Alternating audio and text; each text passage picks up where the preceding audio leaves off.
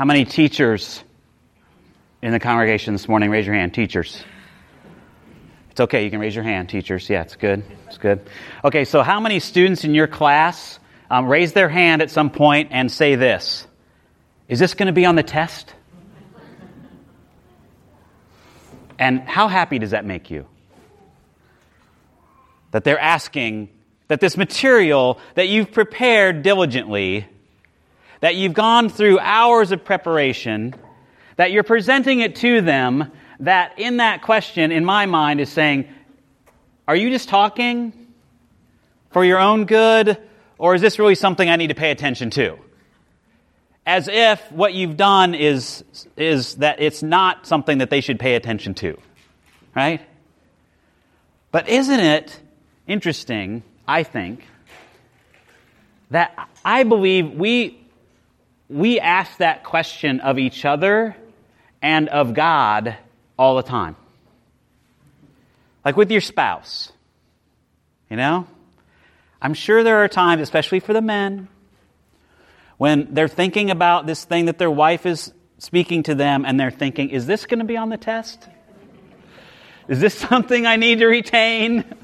Do I need to remember this thing? Is this, if I don't remember this, is this going to downgrade me in this relationship? And I'm sure that there are things where, later on, men, you come back and you go, yeah, that was on the test. And I didn't study very well, wasn't paying attention.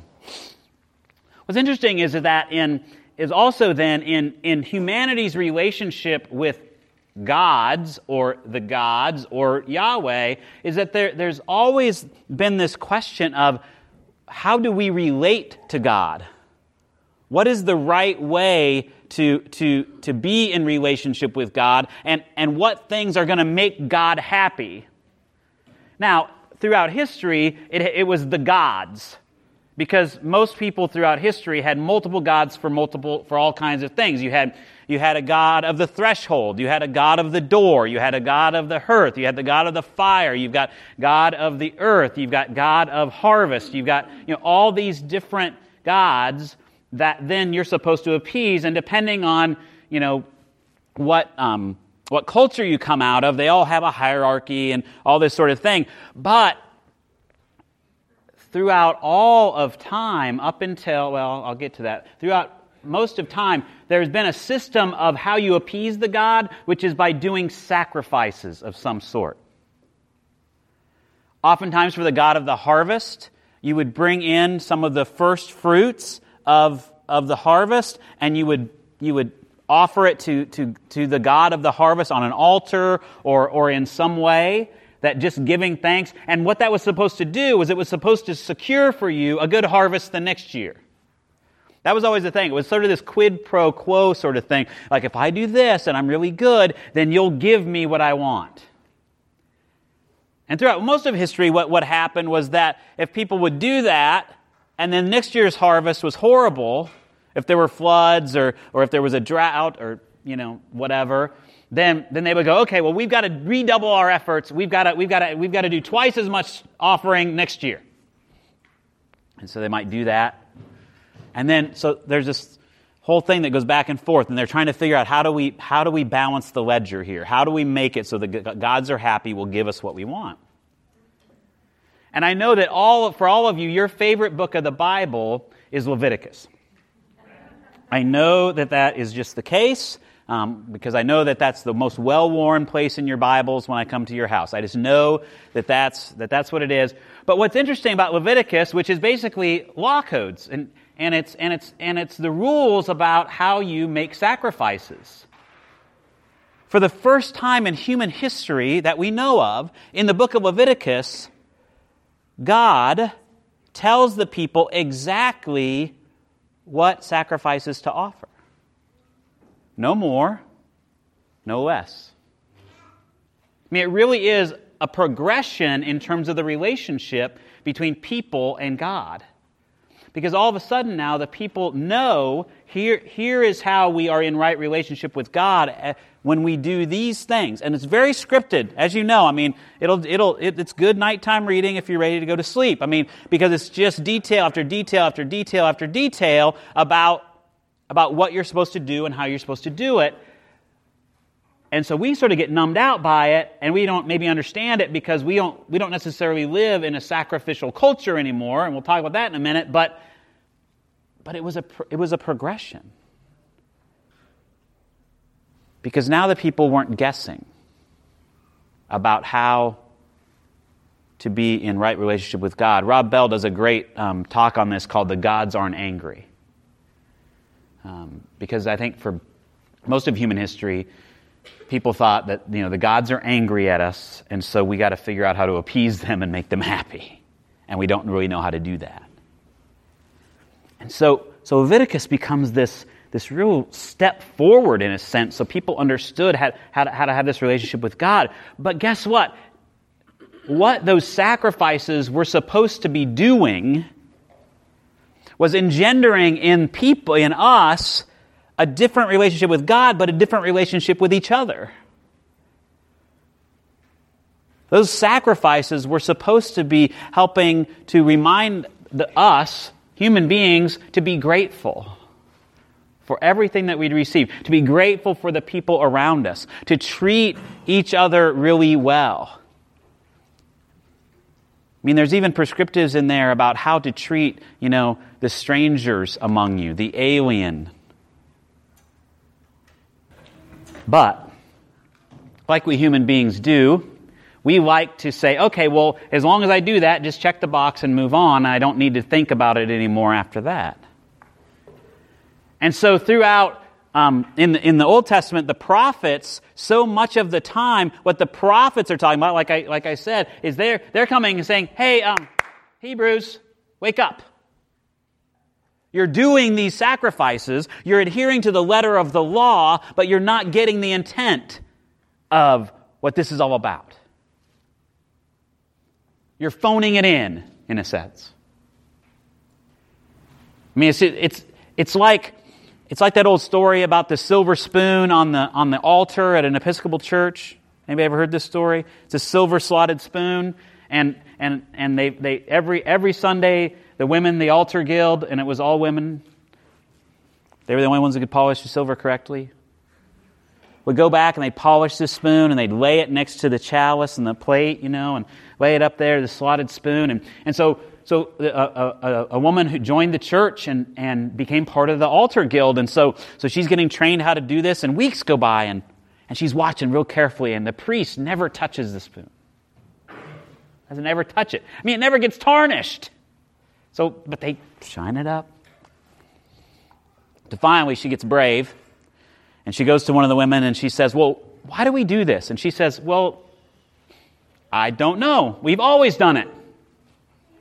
She says, well, do you know anyone who would know? She says, well, yeah, my mother was the head of the altar guild, before me, and so she's in the nursing home. We'll go visit her. So the next Sunday they went after church and they visited her, and she was in her 90s, and so they said, well, so Mom, why don't you, this is my friend, and she's part of the altar guild. She was just asking about the spoon, and the mother goes, well, back before the church had air conditioning, we had to open in the summertime we had to open the windows, and the flies would come in. And the flies would go into the wine in the cup.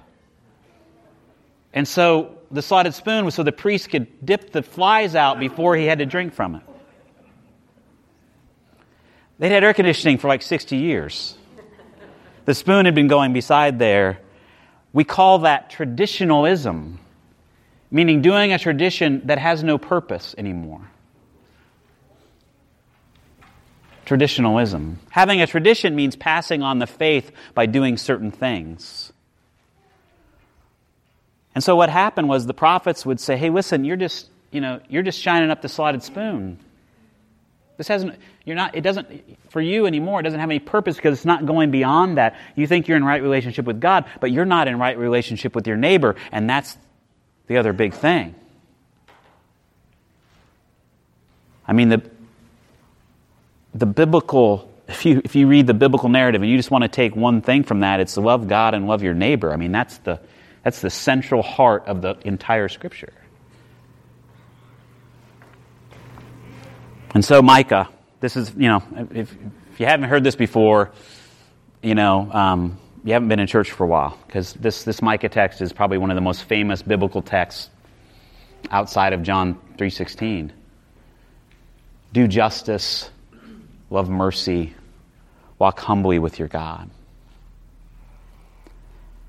And yet, even though it's so old and we can recite it pretty easily because it just flows off the tongue, almost like it was used in worship, which it probably was, it's hard to do. Because what do we mean by justice? To treat people fairly. What is fairness in certain cases? I mean, there are some different kinds of justice. There's like communal justice, which is like between members of the community, that we do things right and fair. If somebody hurts us, then we have some way of figuring that out and making that right. There's distributive justice, meaning making sure that everybody has what they need. And then there's social justice, which is a word that gets slammed around a lot. But there's social justice, which basically means putting together the systems in our communities for distributive justice, so that we can have communal justice.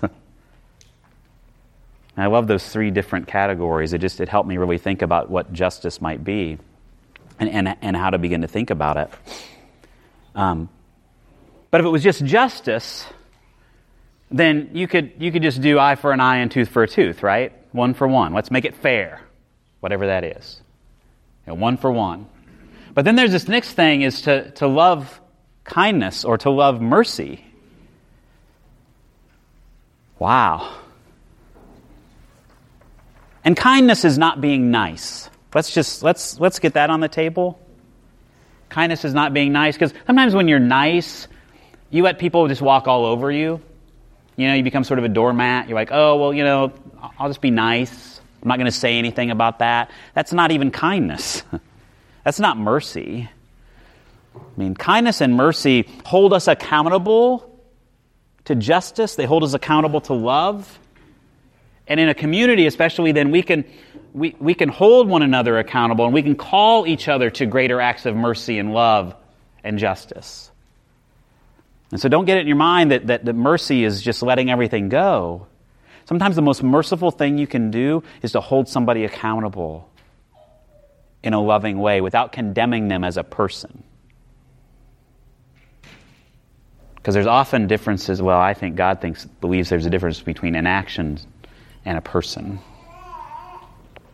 And then to walk humbly with God. This is a great thing. I think today in the New York Times Magazine, there's an article about humility and how right now, or at least in the past, 10 years or so, this whole thing about being humbled has become just, if you receive an award, oh, I'm so humbled to receive this award. Oh, I've been humbled by being offered this position. We just heard apparently a bunch of our new president's cabinet picks that have used this language almost like it's scripted, because it's just sort of gotten into our lexicon that way. That's not on them. It's sort of on us. But I'm so humbled. Whatever. But here's the thing. That's the sort of the way that we use it is it's a little twisted from what it really means, because humility,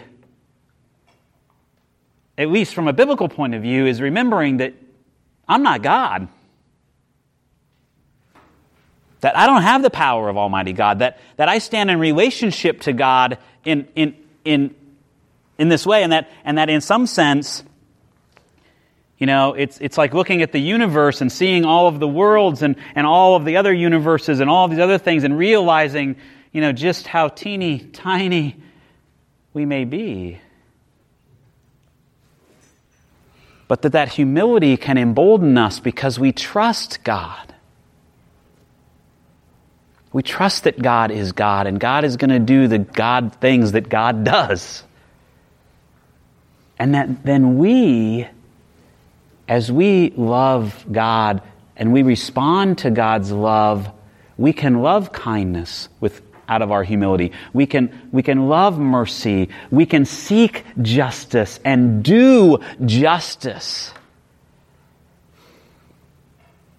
That's the one thing I love about this passage, is it's all active language. do justice, love kindness, walk humbly. It's all action words. And so Jesus follows in the tradition. I mean, at least the three major religions called Jesus a prophet. Because he's doing the very same thing that the prophets have done. Which is, Jesus comes and he basically says, wake up, people. God does, at least for the Hebrews, his own people, wake up, people. God does not want these silly sacrifices. It's not just about the washing of hands and how you do that. That was supposed to lead you into a right relationship with God. That was supposed to remind you to be humble and to do justice, to love kindness. But it's not. You're just phoning it in. I mean, his whole preaching and everything is a protest against the way that we operate in the world most of the time. Which is, we do what's good for us and to heck with everybody else. And we'll even try to convince God of that by being really pious and lovely and wonderful and going to church and saying our prayers and doing that and then going out and being jerks the rest of the time. And so Jesus comes as a protest to the powers that be that don't do justice, that don't love kindness, that don't walk humbly. I mean, the Romans, the Pax Romana, I mean, that was just held with an iron fist. I mean, they just killed people to make sure that nobody got out of hand. I mean, that's not justice. At least not by a biblical standard, not by the way that we would do that. And that's one thing then about then later as people live into this and they listen to Jesus, and Jesus' greatest commandment was what? Love your neighbor or love one another as I have loved you. He reiterated that love God, love your neighbor, and that they run into each other. And he brought that to us again, and guess what? He got killed because of that. Because he stood up against all of that, and he called other people, and he said, and you know, these people that you think are outside of the love of God, these people that you think are outside of care and all of that, guess what? They're in. Because they're of value. Because they're holy creatures of God, and you've got to recognize that. And Jesus then begins, and depending as you read the Scripture, like to open up the door, and then of course we have Peter, the first disciple there to open the door even wider and say, hey, this is for the Gentiles. And then we have Paul, who goes out and really blows the doors wide open and just ministers primarily to Gentiles, and begins to say, this is for everybody. Jesus' life and his gospel was really a protest against how we normally operate in the world. Do justice, love kindness, and walk humbly with our God. And so it's been interesting this week, hasn't it? I mean, we've been talking a lot about refugees. And I just encourage you to go to the Scripture and look up passages about the alien among you, the foreigner among you, and what the Bible has to say about that. I don't think I need to say much about it. The biblical witness is really, really strong. Now, do we have to, as a country, balance our interests of security? Yes. That's the hardest thing to do, right? To figure out how do you protect yourself and also do all the things that God would have you do. God never said it was going to be easy to follow him. God didn't say, follow me, and it's just going to be roses and rose petals and a soft bed every night. I mean, Jesus said to Peter, and you're following me, people are going to take you where you don't want to go. He said in the Beatitudes, blessed are you when people revile you and persecute you because of your following me. And so I don't know how you've been feeling about all this stuff, and you know me, I don't preach politics from the pulpit. This is not who I am. My job is to hopefully give you a perspective on the gospel and let God work on you through the Spirit. To do what you are called to, how the Holy Spirit leads you. And so if that's marching and that's writing and that's doing all those things, if that's reaching out to a neighbor, however loud or however quietly it is for you, then that's what it is. And I trust God in that because I know that God is working in each one of our lives. But it's easy for us to shut our ears and to just go about the ritual and the tradition, like we've done throughout time, and to say, well, what's on the test? Let me check the box and move on. And so today, what I want you to know and I want you to remember is that Jesus came for you. Jesus came for me to call us into a new life. To leave behind the, is this going to be on the test thinking? To become the kind of people who from our very being do justice and love kindness and walk humbly with our God. And we're not going to get it right all the time. But God draws us back in when we wander off the path. God draws us back in and welcomes us back on that path to become fully the people that God has made us to be. And so I hope that what's going on in the world does trouble you, does weigh on you, because that means that you're taking your life in Christ seriously and what it might mean for you to be the person that God is calling you to be. And so this week, meditate on those phrases. Talk with your children about it. Talk with your friends about it. What does that mean for you in your life? And what can you do to be a person who does justice, who loves kindness, and who walks humbly with God? This world needs gospel people more than ever. Amen.